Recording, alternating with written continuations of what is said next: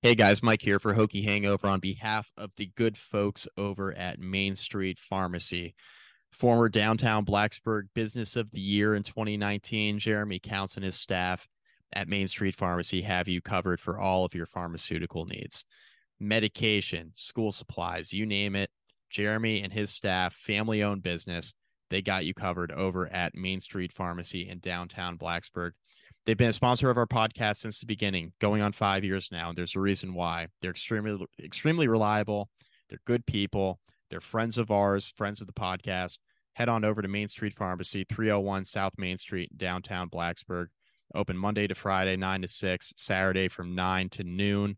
They're closed on Sundays. You can be reached at 540-605-7721. That's Main Street Pharmacy, 301 South Main Street in downtown Blacksburg.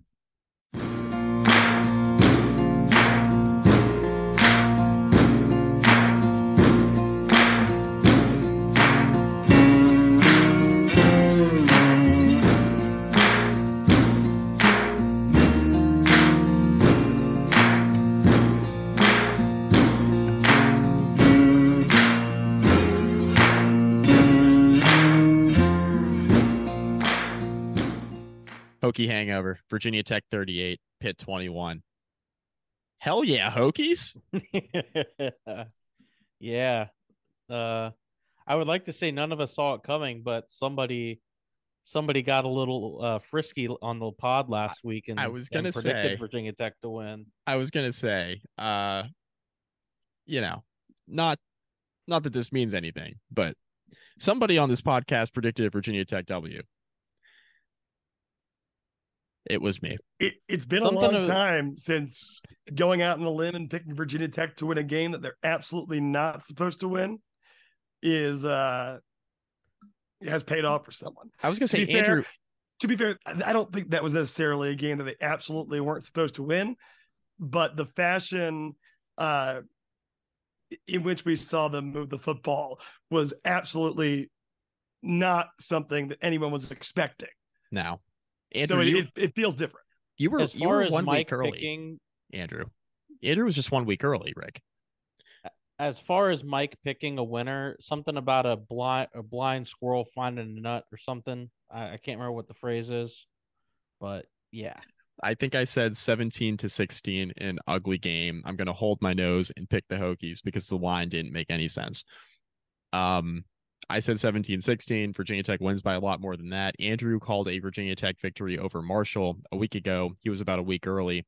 Ricky predicted Virginia Tech to go 9-3 last year. He was about a year early. Regardless, we got there. He was more. I was a year early? unless you think they're beating Florida State and running the table. More like I was a decade early. Yeah, maybe, a year early, I guess, on a year early on like predicting a Virginia Tech win in like emphatic fashion, because there would have been one of the 9 would have been a win like we saw on Saturday. Let's start here. Tyler Bowen called up a nice little game, guys. So I'm actually petitioning for I've submitted a FOIA request to see cameras from inside the coaching box to make sure that was Tyler Bowen actually calling this game.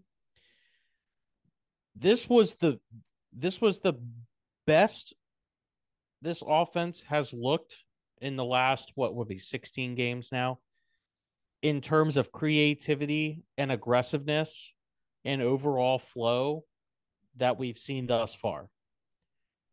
I don't know what took so damn long. I don't know if it's just because Pitt's not very good. I'm sure that's got a big role to play in this. But Bowen's off the hot seat for at least a week, right? Like he called a really good game in this one. Virginia Tech got to the perimeter a lot. They took shots downfield. The running game looked like it had some wrinkles to it that we hadn't seen so far this year. They were able to get Kyron Drones involved in the running game, but they also gave Bashal Tootin 24 carries, which is something that I think is incredibly important given that Bashal's shown his ability to make guys miss in space, but also you've got to try and get some of the load off of Kyron Drones' shoulders. Regardless, Drones had 5 touchdowns, which is phenomenal. All in all, one of the best offensive performances we've seen in the last couple seasons for the Hokies, and it could not have come at a better time. Offensively, it was the closest thing we've seen to a 4-quarter football game under this coaching staff. And from the quarterback position, even though you only see 12 completions, it was the most effective game a quarterback has played through 4 quarters. So everyone really looked their best out there, with the exception of maybe the defensive backs on 2 big plays. The run was stopped. The ball was run effectively. And they made the most out of the tools that their quarterback has. Yeah. Pretty good. I mean, the running game was creative. Outside run game was really good. A lot of like sweep plays, running the football, which we really just hadn't seen a lot of in the early going this year. Getting the skill talent out on the perimeter, not only in the pass game, because we saw a lot, at least in Kyron Jones's first couple starts, in kind of the quick screen game, right? Bowen was clearly trying to get the ball to the receivers in space, but kind of doing that with the running backs too in the running game. Just real effective. We saw all sorts of different types of runs in this game. Virginia Tech at one point during this game ran the option, which I didn't expect to see this year. We saw that. I don't know, man. This was just not what I was anticipating offensively in a very good way, obviously. Kyron Drones, the first touchdown pass to Felton, he put one on the money to Felton in the Rutgers game that was not caught, that was very similar to that one. It was up the left side of the formation instead of the right side of the formation. But Drones threw a very pretty deep ball to Felton. He hits Jalen Lane on a pass in the second half where Lane just decided he was going to stop right kind of in the middle of the the entire defense kind of pursuing to one side of the field. Lane just kind of settles down in the middle of the field. Drones hits him, and it was a busted coverage, and he scampers in for 53 yards. Came at a really crucial moment when Pittsburgh had a little bit of momentum there. But this was just a really well-played game by Drones. It was a well-called game by Bowen. And on the defensive side of the ball, I got to give Chris Marv a lot of credit too. Yes, there were 2 busted plays in the passing game that Tech will have to clean up. But defensively against the run, by far the best Virginia Tech has looked. We talked on the recap podcast for Marshall, about how Virginia Tech, it seemed like they were getting a little bit closer to figuring out, how to get stops in the running game. But, there were a couple of big runs in that Marshall game for Rasheen Ali, right? He had the 2 carries for, I think it was two carries for 117 yards, but otherwise he had like 55 yards rushing on like 23 attempts. Virginia Tech found a way to get stops in the running game here against Pittsburgh. Really important to do that. Found a way to do it at home. This was a gigantic circle the wagons game for Virginia Tech. The Hokies needed this real bad. Like the fan base needed it. The coaching staff needed it. The players really needed it. This was just a huge surprise for 4 quarters. There was a brief moment of time where, stuff went downhill a little bit, right? Virginia Tech takes that 28-7 lead, and, Pitt scores on the screen pass to Sibo Flemister, and then, Drones on kind of a weird play. The ball slips out of his hand, and Pitt runs it in for a touchdown. And then Virginia Tech had to punt on the ensuing offensive possession. All of a sudden, it goes from 28-7 to 28-21, and Virginia Tech was in position where they were punting and giving the ball back to Pittsburgh with all the momentum. And that's when, big third down stop, right? Keontae Jenkins with a sack, and then you force the punt, the Jalen Lane play on the ensuing possession to kind of get some breathing room back. This was just one of those games where Virginia Tech was not going to lose. Flat out, they were not going to lose this game. I thought Chris Marv and Tyler Bowen called a heck of a game. Obviously, give credit to Brent Pry, too, as the head coach. I thought Virginia Tech definitely outcoached Pittsburgh in this game. That was clear. And Pitt's a bad football team, but Virginia Tech had some games against some mediocre to bad football teams in the month of September, and they just were not getting the job done. So this was a big deal on Saturday. Rick. 6 different players on this defense registered 70 or higher grades per Pro Football Focus in terms of run defense, which is a dramatic improvement considering what we've seen so far this year. Only 38 yards allowed on the ground. Some of that was sacks, but I mean, this was a really inspiring defensive performance. I mean, 7 of Pittsburgh's points came on Drones' awkward fumble, which I don't know about you, but made me really start to question the direction of the game at that point in the third quarter. But all the way around, just a really impressive performance and certainly much needed. And very, very glad to see that the run defense was able to get things going and stop not a really good rushing attack. I mean, Flemister's not a game-breaking running back. Pittsburgh's offensive line is not very good, but you've got to start somewhere. And even if that means starting against a bad team and showing some legitimate progress, we're going to take that over anything. I mean, it's just a little bit of offensive proof of concept, right? And though it's like we just truly hadn't seen it. We truly hadn't seen it. This gives you the idea of what this thing can look like firing at all cylinders. And that is taking advantage of the abilities of the guy who we thought was going to be the backup quarterback. I think right now his starting job is not in question. I don't think anyone's questioning it right now. So that may be no fault of Grant Wells, who we never know, may have improved significantly, but it's now Drones' job to lose. And it's a North Star, right? And it's a big confidence builder for this group, and the kind that you need before going to go play Florida State and going into a stretch of games that, you know, it's not a bunch of world beaters. And I know we've been in a position where we've seen Brent Pry lose most of his games, despite the fact that the opponents are not a bunch of world beaters, but they haven't been getting blown out yet. And you saw this staff make a game plan that worked and worked in a big way. And you just got to hope that, and I know I have more hope today than I did before the game. If it could happen once, it could be replicated. Yeah, Virginia Tech, right, under Brent Pry, Pry said he wanted the 3 pillars of his program. What do you want the Virginia Tech program to look like under you? And he said, want to play great defense, which Virginia Tech, they didn't. I thought they were great against the run, and they were pretty good against the pass. The 2 pass plays were explosive, but Jurkovec was in hell all night. So a really good defensive performance. So you kind of check that box, right? They want to run the football. Virginia Tech had 200 yards rushing, 199 to be exact, 200 yards rushing, right? On 59 carries. Virginia Tech hasn't run the ball 59 times in 6 years. It's been since 2017. So Pry wants to play great defense. Pry wants to run the football, and Pry wants to have a playmaker, a dynamic quarterback under center.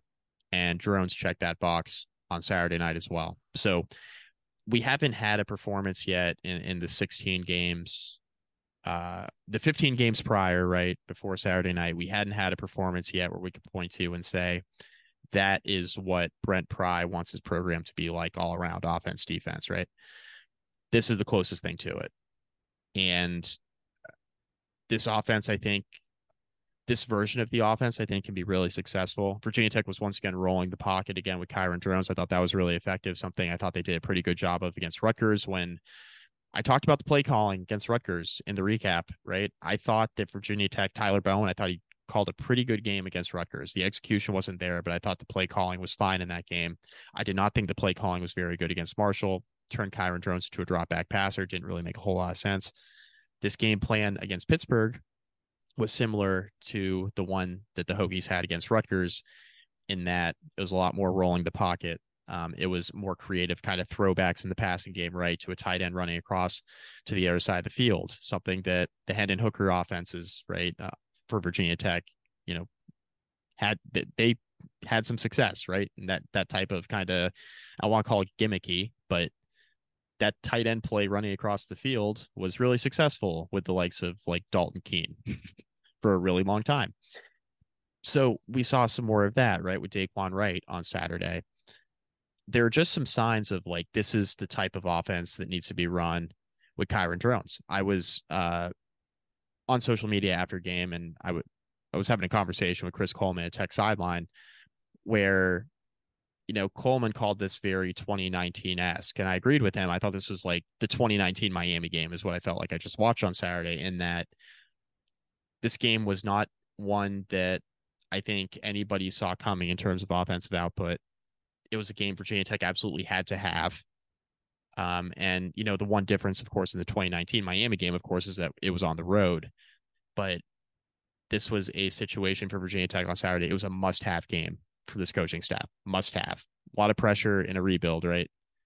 And they found a way to pull it out. And I just thought it was a complete performance. Offense, defense, special teams. So, you know, you sound optimistic when you say that, and you point to a game that was a clear turning point for a team. You know, you draw that comparison. Do you feel like there's a chance of anything resembling that going forward here? I mean, I know that Florida State is not the optimal matchup to play when you have this kind of momentum, but, you know, do you think that as we look at Wake, as we look at NC State moving off their starting quarterback, obviously Boston College and Virginia? Well, I think the one box that Virginia Tech has yet to check during the Brent Pry era has been the consistency box, right? It's been very inconsistent. A lot of bad, right, over the first year and a half. A lot of bad results, a lot of bad performances. Some okay performances in there too, where Virginia Tech just simply didn't win a game that they could have had, right? Just wasn't perfect. A big box, I think, would show the next stage of development for this Virginia Tech program is consistency. That doesn't mean you go out and beat Florida State on Saturday as a 4-touchdown underdog, but are you able to be aggressive, right, and be competent in that game, and, you know, maybe still lose by a couple scores, but, you know, maybe we come out of that game in Tallahassee and have positives to pull from in year 2 of rebuild, right? That would be, I think, another step in a good direction, because I don't think any of us are expecting Virginia Tech to go into Tallahassee and win that game, right? It's a 4-touchdown underdog on Saturday. Nobody's expecting that. Is there a threshold for moral victory? Like, what do you need to see to make it a moral victory? Does Ricky LeBlue believe in moral victories? I always get torn on this because I think there is value. And as a fan of the Baltimore Orioles, which did this for what, 3-4 seasons, there is value in showing progress on the field in a losing effort. I think that that's legitimate. The flip side of that is that you can only maintain that mentality for so long until you're just a loser. And I don't know that we've reached that point yet in Brent Pry's tenure. He's not yet finished with year 2, so he probably has a little bit of leash to buy into the moral victory stuff, but you got to be really careful with that stuff. I'm very touch and go with it. It's dangerous, right? Because you start thinking, oh, it's okay, we only lost by 3 scores. Well, no, like it's a bad look, right? Well, it's okay because we entered the fourth quarter only down 7. Okay, but who gives a shit? You lost by 21. So I don't know what the threshold is. A lot of it's the eye test. A lot of it's, you know, how did the product look? How did you get to that point? But don't expect me to come on here next week if Virginia Tech loses by 21 and be happy about it, because I won't be. Hokie Hangover is proud to be sponsored by Home Field, the premium collegiate apparel brand in the United States. Based in Indianapolis, Home Field is committed to creating comfortable and officially licensed apparel featuring vintage college designs. Home Field puts in extra reps for each of the more than 150 colleges they highlight, discovering unique logos, mascots, and iconic moments to create the best look at your tailgate. Go to homefieldapparel.com and use the promo code BEAMERBALL to get 15% off your first order. Home Field makes online shopping so easy, even I can't screw it up. Again, use the promo code BEAMERBALL to get 15% off your first order and acquire blue chip apparel from Home Field, an official sponsor of Hokie Hangover. Hey guys, Mike here on behalf of our podcast partner, Vivid Seats. That's right. Hokie Hangover Podcast is partnering with Vivid Seats this football season to provide you with all of your ticketing needs. Heading to a game at Lane Stadium this fall, need tickets? Check out Vivid Seats. Going to another college football venue this fall? Use Vivid Seats. Checking out a concert venue even? Vivid Seats has you covered there as well. And they got a promo code just for you. That's right. Go to vividseats.com. Use the promo code BEAMERBALL20 at checkout for $20 off your first order of $200 or more. Again, use the promo code BEAMERBALL20 at checkout for $20 off your first order of $200 or more. We can't thank Vivid Seats enough for their partnership this football season. Make sure to check them out.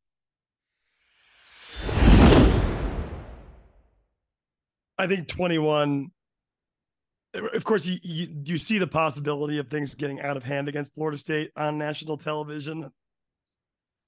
You know, obviously it's not a good look. I think if they can keep the game moderately close, you know, as it pertains to the team's ability to, like, would I feel better about them beating Wake Forest and NC State and Boston College and UVA? Yeah. I don't think up until this week against Pittsburgh, there hadn't been a lot of things happening on the field that were making us feel better than we did going into the season.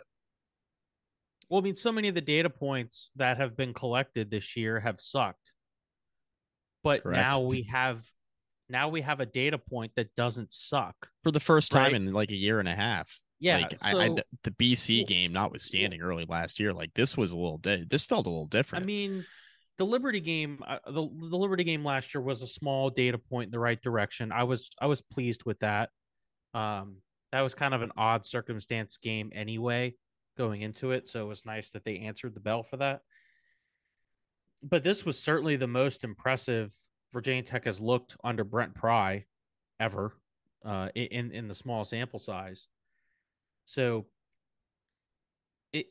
now that we have that data point that's trending in the right direction, you can start to look at games down the schedule, which, you know, we'll get to them as we progress through the rest of the season. But you can start looking at the schedule and thinking, okay, that team's shown some vulnerabilities. Virginia Tech's probably not going to play this good week in and week out. As a matter of fact, I would bet on it. So you have to try and find the aggregate, right? Virginia Tech's probably somewhere in the middle between this and what we saw against Marshall and what we saw against Rutgers. And that's going to make them a bad to mediocre team. And it just is what it is. Now, is the schedule lining up a little bit more favorably than we thought? Maybe, right? Wake Forest looks vulnerable. They just got beat by a bad Georgia Tech team. Florida State, not really vulnerable. Boston College, they've got a problem. Virginia just lost to Boston College. They've got a problem. There are going to be some winnable games that line up on the schedule if Virginia Tech can find a little bit of a middle ground between what we saw in those losses against Rutgers and Marshall and then what we saw on Saturday versus Pitt. Yeah, I agree. I mean, I think we were hoping for something like we saw on Saturday against Pitt. We were hoping for one of the first four games, I guess the second out of the first four games to kind of look like that, right? We were hoping that Virginia Tech came out with that kind of offensive spunk against Purdue, right? Albeit a different quarterback, or against Rutgers or Marshall on the road. You were kind of hoping that worst case Virginia Tech entered the Pittsburgh game 2-2. But then again, entering the season, we did not expect this to be a very winnable game for Virginia Tech either, right? Hosting Pittsburgh, because we were anticipating that Pittsburgh would be a lot better than they actually are. Pittsburgh's on their way, it looks like, to like a 3-9 season on paper. It's not looking very good. The second half is go ahead and finish that point, and then I want to stop you. Yeah. No, I was just gonna say, second half of the season, I agree, Rick. Like, it definitely sets up a little bit more favorably. Of course, if we see the Virginia Tech team like we saw on Saturday night, if we go back to playing offense like the Hokies did against Marshall, where we're going to drop Kyron Drones back 35 times or whatever it was, and then not stop the run, then, I'm kind of going into the second half of the season kind of feeling like I did going into the Pittsburgh game, where, if there's a win in there, great, but, otherwise it's looking a little bit bleak. So it really depends on what version of Virginia Tech we see. And I think a big box to check off moving forward is the consistency box. I just don't think we're there yet. So let me have this conversation. I was planning on bringing this up towards the end of the podcast, but let's do it now. You mentioned Pittsburgh's headed towards a 3-9 type year. Their one win is against Wofford. They've lost 4 in a row, all of which are Power 5 teams. How bad is Pitt? And how does their level of bad kind of tilt your view of how impressive this win really is?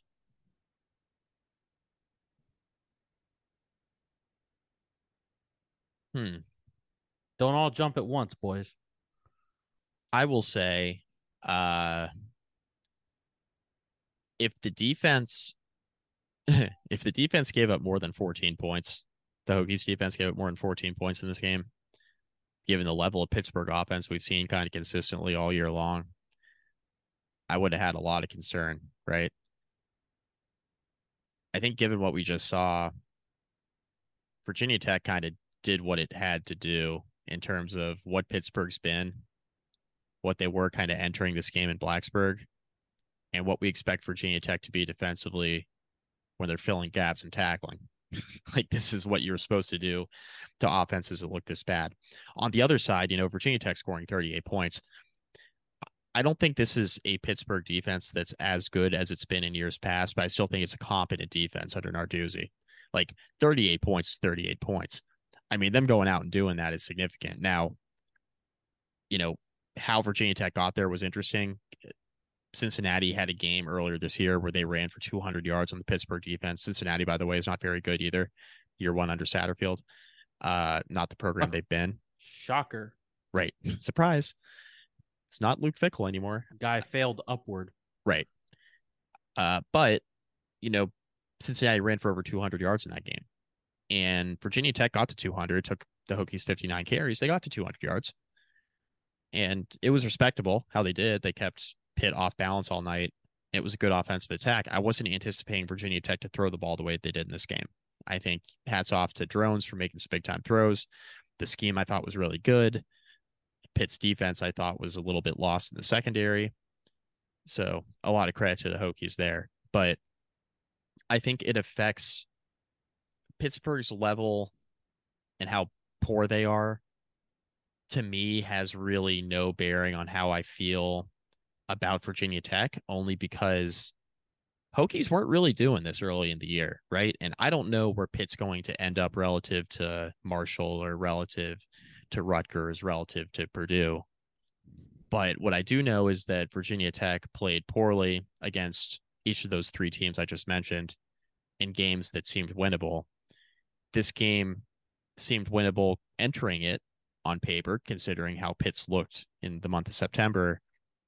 And Virginia Tech took care of business for the first time in a long time. So for me, it's more of give credit to Virginia Tech, acknowledge that Pittsburgh's not very good, and then be happy that Virginia Tech took care of business in a game that was winnable, because they needed it bad. And there was no real reason for optimism going into it, because Virginia Tech simply had not played good football this year outside of the Old Dominion game for a stretch there where they kind of expanded the lead in the second half.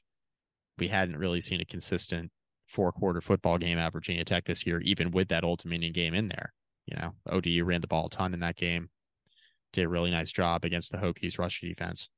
So this is a 4-quarter game, the first time we've really seen it under Brent Pry, offense, defense, and special teams. So it's really more about Virginia Tech for me than it is about Pitt being bad. But you do have to have that conversation too about the fact that Pittsburgh's just not very good, but a win's a win, and an emphatic win at that. Winning by 17, I think, significant. It was a game that they were the Vegas underdog going in against a Power 5 opponent. And probably beating 1-win Pittsburgh shouldn't be your signature win. I think in an ideal world, there'd be some more signature wins to hang your hat on. But this is the biggest one so far. And the offense, moved the ball, to your point, Mike, with a level of consistency. And, it seemed like they knew what they were trying to do out there, and they executed. At best before, we've pretty much gotten, they knew what they were trying to do out there, but they didn't execute. Maybe it was the wrong plan to keep going with that plan that we couldn't execute. I don't know. But scheme seemed to have a clue and fit to the skill set of the players on that field. And it does not make you feel worse. And so, yeah, I think the season's only a success I think we all have realistic expectations. I think bowl game is still, a stretch at this point. But if we can pick up, obviously the Boston College win and the UVA win seem very attainable. If you can get to 5 with 2 wins, over that NC State, Syracuse, Wake Forest, Louisville crowd, we know we're not beating Florida State. You go into the offseason feeling like this team's got a little bit of momentum. If you can get to 5. And even at 4, I don't know. 4 would still be, it would feel like somewhat of a failure because there would have been some losses in there. But 5, from where we were after the Marshall game, would be, a huge moral victory. Yeah. We all thought 5 entering the season would be a big deal, just considering where Virginia Tech was last year. Well, I don't know about big deal. I thought 6 would be a big deal, but 5 to me still felt like it was underwhelming. Maybe an improvement, a big enough improvement. It's a passing grade, though. Yeah, C's do get degrees. This is true. But I'm not going to sit here and lower my threshold of 6 wins to feel pretty comfortable about the season just because they got off to a rough start. That's fair, too. Here's the thing, right? Coming into the year, we looked at the schedule and we picked wins and losses, and we all ended up on 5 and 7. I did not anticipate Virginia Tech was going to go 1 and 3 in the non-conference slate in September. I thought, at worst, that was probably a 2-2 stretch. So to fall behind the 8 ball a bit, be 1 and 3, and then if you find a way to get to 5 wins, if you find a way to get to 6 wins, I think that's when we have the conversation about, wow, after that start to still make a bowl game. If we entered the year saying Virginia Tech's going to go 1 and 3 in the non-con and then still win 6, we all would have been like, wait, really? We would have been really surprised by that. Think about it.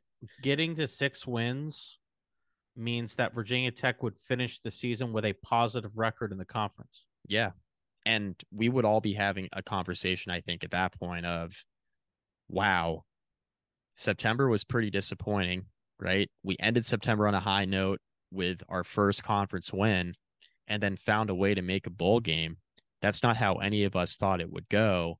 And I think that's when we would have the conversation of, man, to see where this team was in September and see where they ended up, big deal to get to 6. And it would be a big deal to get to 6 no matter what. But that's when we're having the conversation like, oh my God, September was so bad. And look at where we ended up. Sounds like a contract extension to me. Dude, people will be absolutely lying. Pride gets it. I mean, it would. You get to 6, right? At that point, most of the contributing players on the team are coming back. And you can make a compelling argument to transfer portal guys to come in and fill in the gaps where you have them. Yeah. Yeah.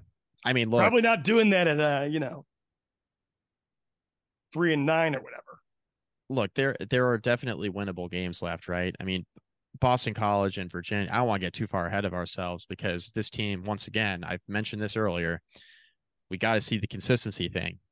And we got to see consistency not only with the player's execution, but we got to see consistency with the plan schematically on both sides of the football, right? There has to be a clear plan.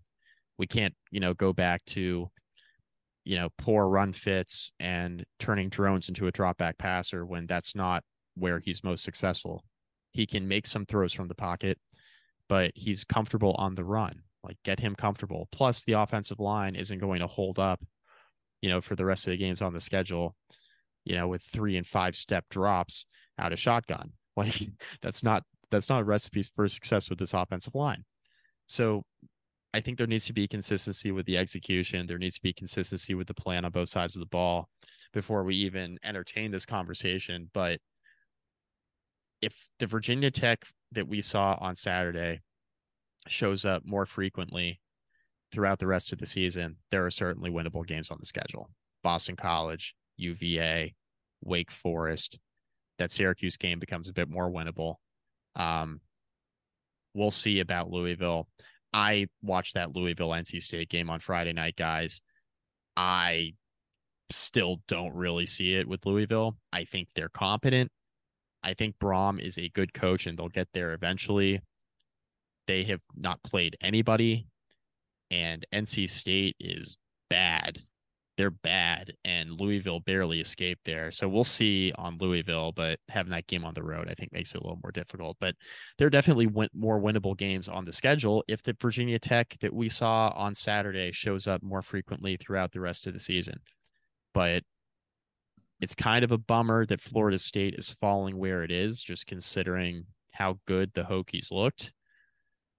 And we'll kind of see what version of Virginia Tech shows up on Saturday in Tallahassee. Let's talk some trash for a minute. Let's have some fun. Okay. Is Phil Dracovic the worst quarterback in the conference? He's so bad, dude.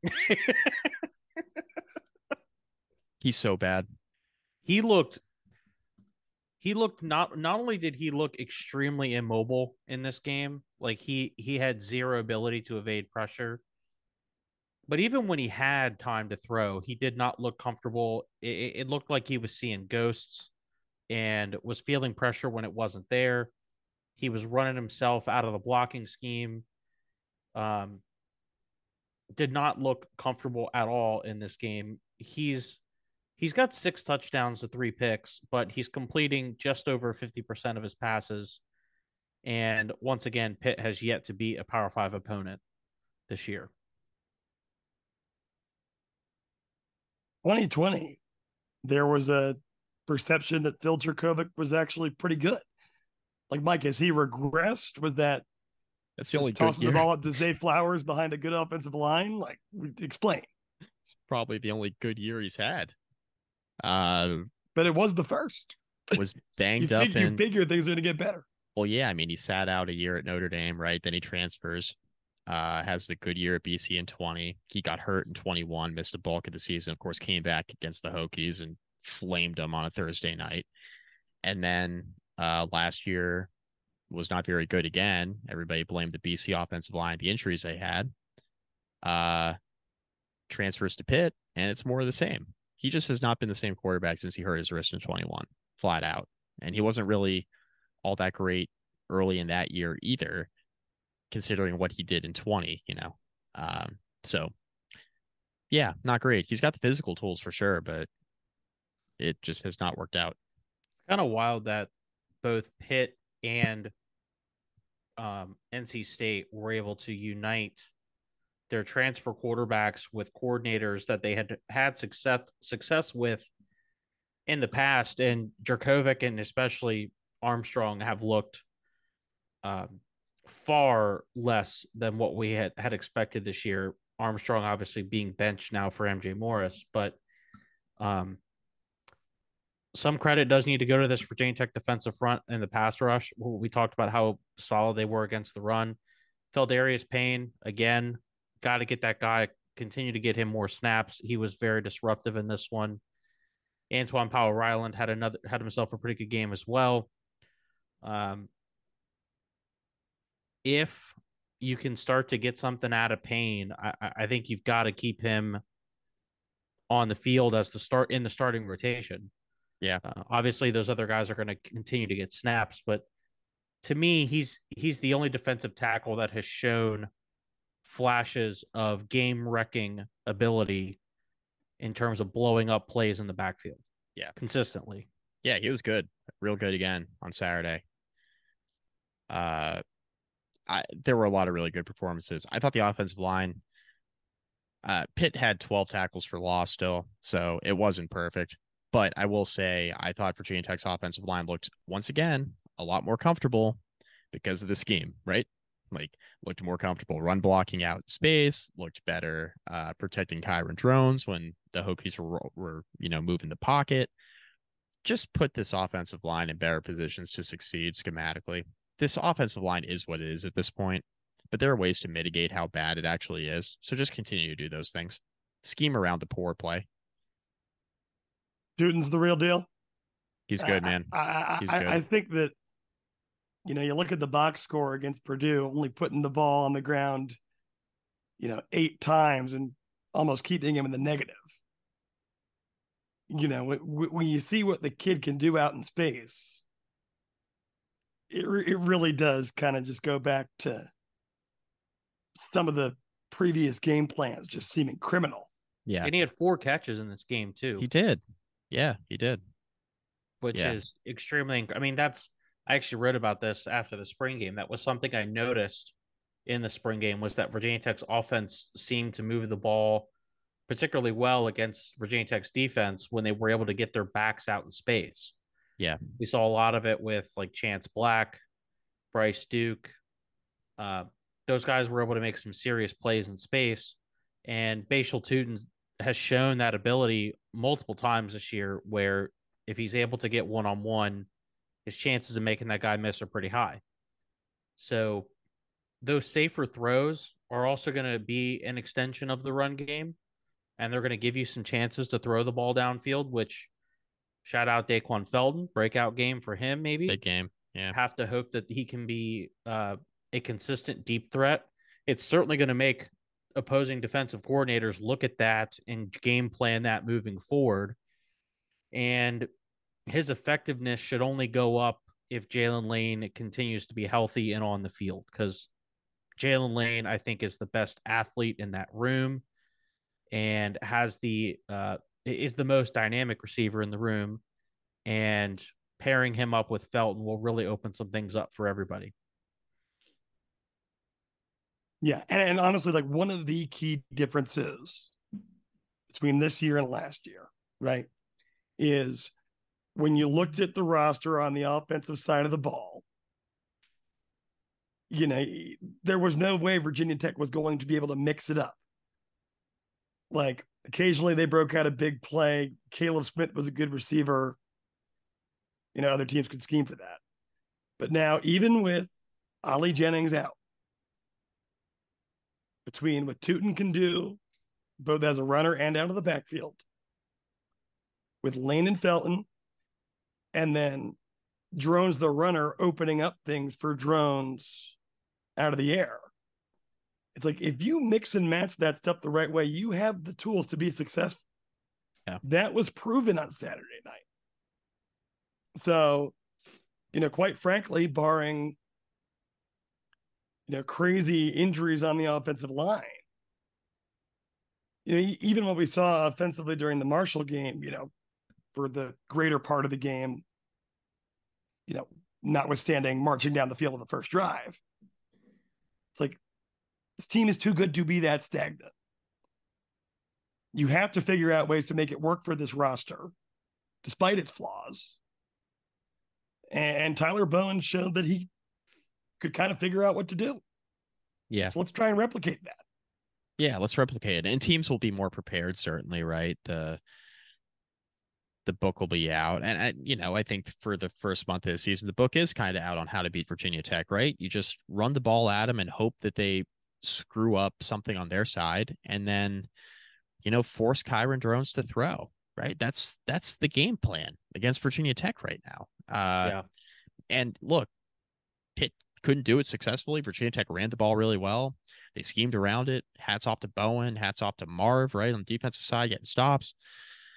Virginia Tech looked like the more prepared team on Saturday. That's my takeaway. They looked like the more prepared team, and they executed. And the players played angry, and the Hokies played fast on both sides of the ball. That's the fastest I've seen the defense look all year.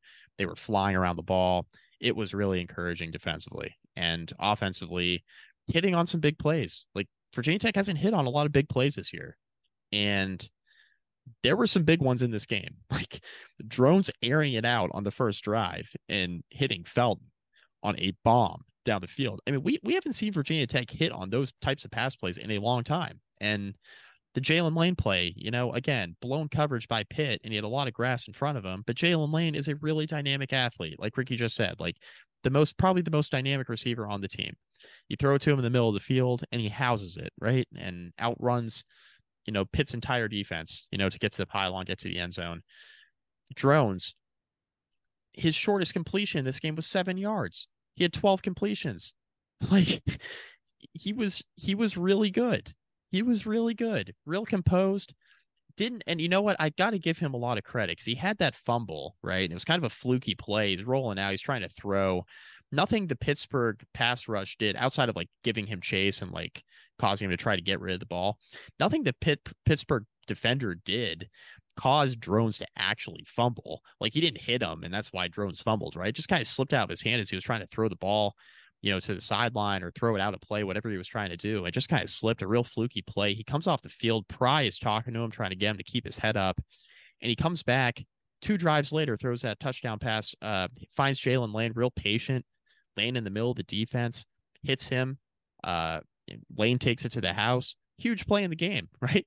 Gigantic play in the game, gigantic swing back in the Hokies direction. And that came after that fumble.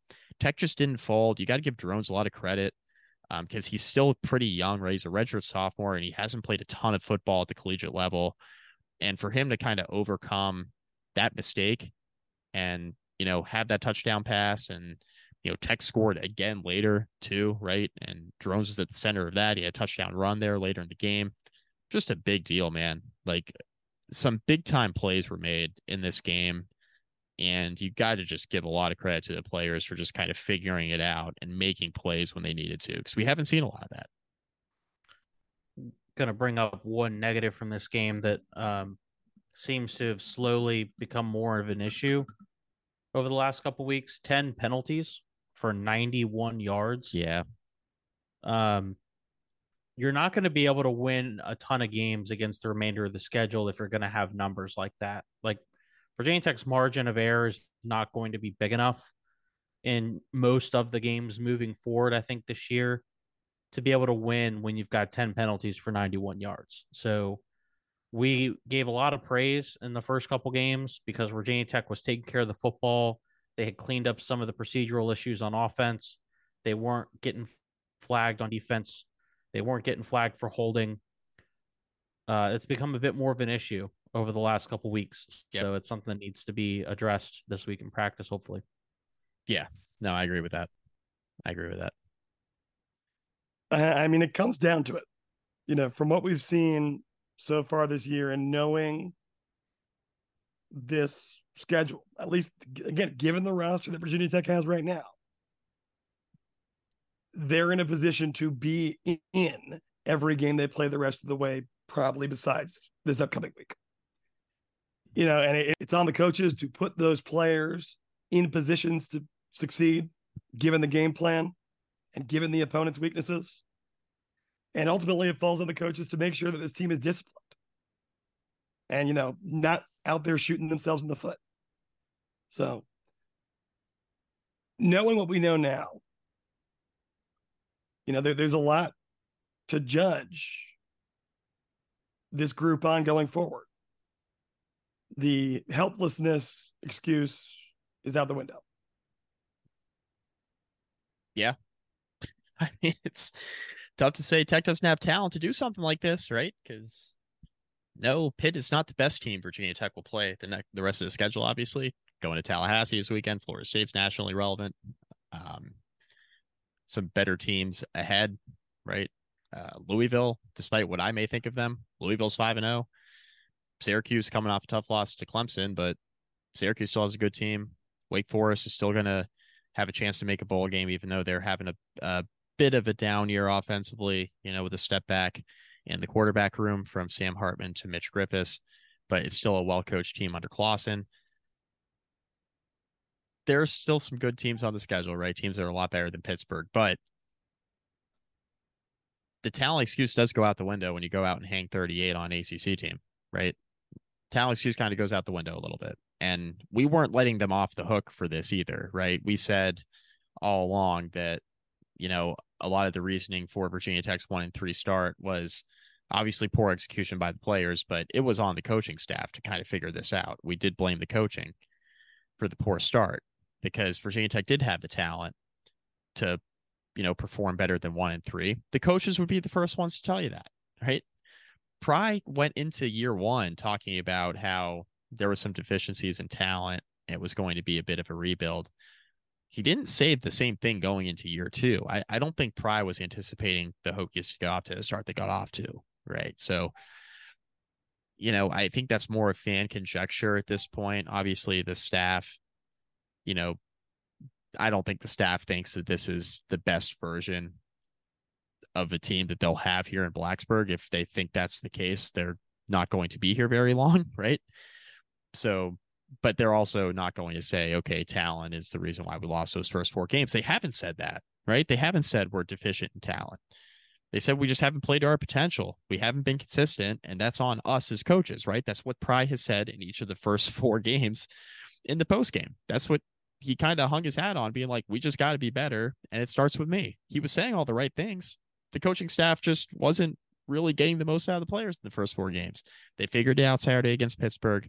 The talent excuse, Andrew, I thought that point was really good. Definitely goes out the window now.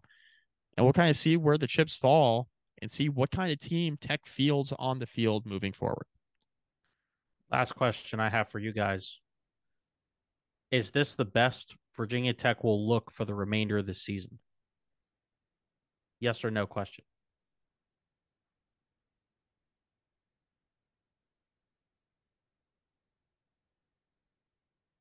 There's a lot of deep thought going on this podcast right there now. really is. Well, I'm trying to decide like if couldn't tell if Mike was frozen or if Mike was just sorry. deep in thought. I'm trying to decide. No, what I'm trying to decide is like I didn't want to ask all these nuanced questions, but if Virginia Tech plays like this again, like is the question like is Virginia Tech going to look better than this at any point, or am I way overthinking this? I think you are. The question is, will this be the best Virginia Tech looks for the remainder of the year? Yes or no?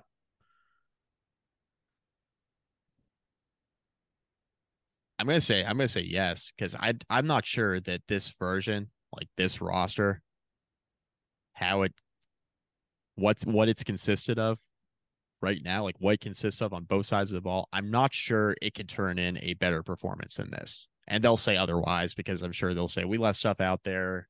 12 tackles for loss, offensive line, not great, right? The 2 plays defensively. They're going to say I left stuff on the field, but I think with current roster composition, it's going to be hard to top 38 points and a performance where your defense only gives up 14. I don't care who the offense is you're playing. Yeah, I mean, it was really the first time that Virginia Tech showed a lot of these looks to anyone, at least in a consistent way. So, as Mike mentioned, teams are going to be more adept to game plan for it. You do worry that given how so in a kind way the offensive line play has been at times throughout this year, that 1 or 2 injuries at any point are going to make things increasingly more challenging for this offense. So yeah, I'll say no, but if you give me 80% of this, I do feel comfortable that Virginia Tech being in a position to win a handful of more football games. So But Andrew, you think that they will look better than they did on Saturday at least once for the remainder of the season?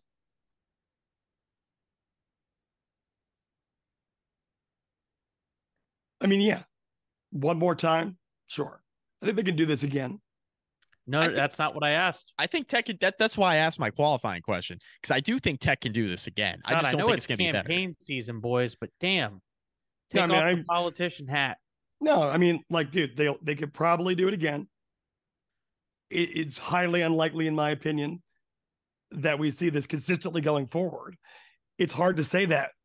I mean, we point to UVA and Boston College as like the opportunities there. Like, there's still no such thing as a lock win.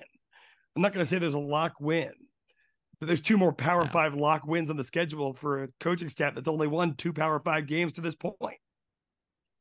But you definitely feel more optimistic after this game than you felt after any game in the Brett Pry era. Okay, so is that a yes or a no? Yeah, one more time they'll do it. But I mean, I just think there are going to be people out there that think this is going to be replicated time over time over time going Would be forward. great. Would be great. Would be great. Not necessarily expecting that. Haven't checked the consistency box yet. But I don't want to rain on the parade. But... Mike, one of your jobs is to get merch lined up for a consistency box T-shirt. Since you've said that like 7 times already. Yes. Yep. I'm going to answer this question by saying no. Virginia Tech will not eclipse this level for the remainder of the season. That's not to say that they can't touch this level again. Yeah. I'm not convinced that they will, but I think this is the best this team can offer right now. And as it turns out, it's pretty decent. It's good. Right? It's enough to make a bowl. It's enough to make a bowl game if you play like this. This is how you make a bowl game. Yes. I would agree with that. Yeah. I mean, we came into the year thinking that the ceiling for this team was probably like 7 wins. Probably no more than that. And it would have to be like a really special year, and you'd have to have other things working in your favor. So this is the level that we were anticipating and hoping to see more of in the month of September. We were also anticipating that we'd see games like the Marshall and the Rutgers game and the Purdue game. That's why we all said 5-7. This is the level of football you need to play to make a bowl game and do even better than that. It's going to be hard to imagine Virginia Tech doing this time and time and time again. It would be a big deal, but it's probably not realistic at this point to expect that given what we have seen so far. That doesn't mean it can't be done, but you got to show it to us before all three of us sit here and say, like, this is going to be the version of the team we see for every single week the rest of the season. I don't think anybody's anticipating that. So the big overarching question that we, ask each other on a regular basis on this podcast, week to week, you changing your win total? Well, after the loss to Marshall, did we have like a consensus? Were we at 4? Were we at 3? I think. What were we at? Well, I was all doom and gloom. I think I said 2-10 and 1-11 were definitely still on the table. Oh, well, I mean, they were. I think this team probably gets to 4. I think they win 2 more. Yeah, I'm gonna agree with that. I think Virginia Tech's not going to be able to play like this consistently. They haven't done it yet to this point. I don't think they're going to be able to flip a switch and all of a sudden do it now. They're in for a rude awakening this weekend, and we're going to get into the preview later this week and kind of discuss that in detail. But a lot of the fans that are, feeling optimistic after this pretty impressive win over Pittsburgh are going to be pretty irritated with the final outcome on Saturday. And we all just need to kind of brace for that, right? With that said, Virginia Tech should be able to play better football games than they have shown in the first 4 weeks of the season. We should see levels and performances better than what we saw against Purdue, better than what we saw against Rutgers and Marshall. And I think that gets them at least 2 more wins. I think the ceiling for this team is probably now at 6-6, as opposed to 7-5. The floor is still pretty low. I mean, 3-9 is probably your floor at this point. I don't think they're going to go winless for the remainder of the year after showing what they showed on Saturday. Andrew, what do you think? I mean, I was down to 3. Okay. In the doom and gloom. So I'm definitely up to 4. Yeah. And, until they go out and lose to Wake, I'm sneaky confident about 5. It's something that is very much back on the table insofar as, not that it's such a huge statement for Virginia Tech, which I think it is a statement, but they showed themselves to be competent, while at the same time, the stock of the opponents remaining on the schedule is declining. So, yeah, I mean, I'm from 3 to 4 right now, and if they beat Wake, I'll probably start talking about 6 because, I can't help myself. Then Syracuse is on a Thursday night, and then they still got BC and UVA, and then I mean that's the road we'll go down for sure.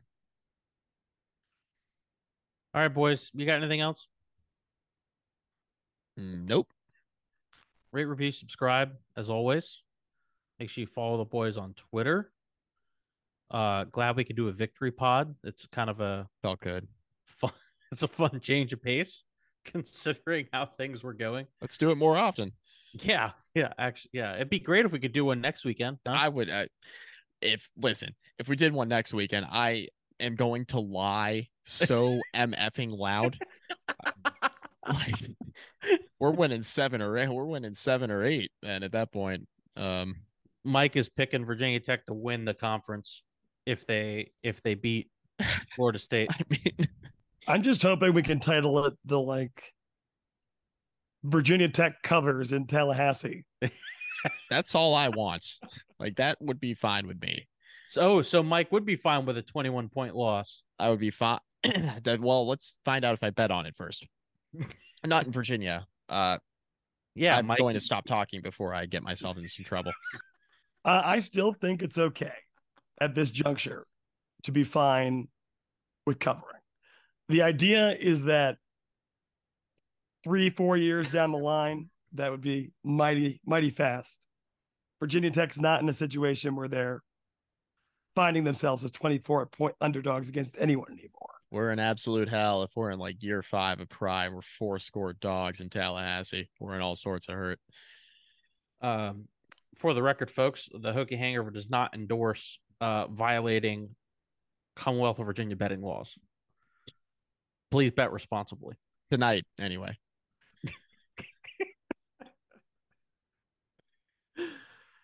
All right. Wrap us up, Mike. I think we're done here. We will see you later this week. We should just end the podcast on good night. Good night and go Hokies.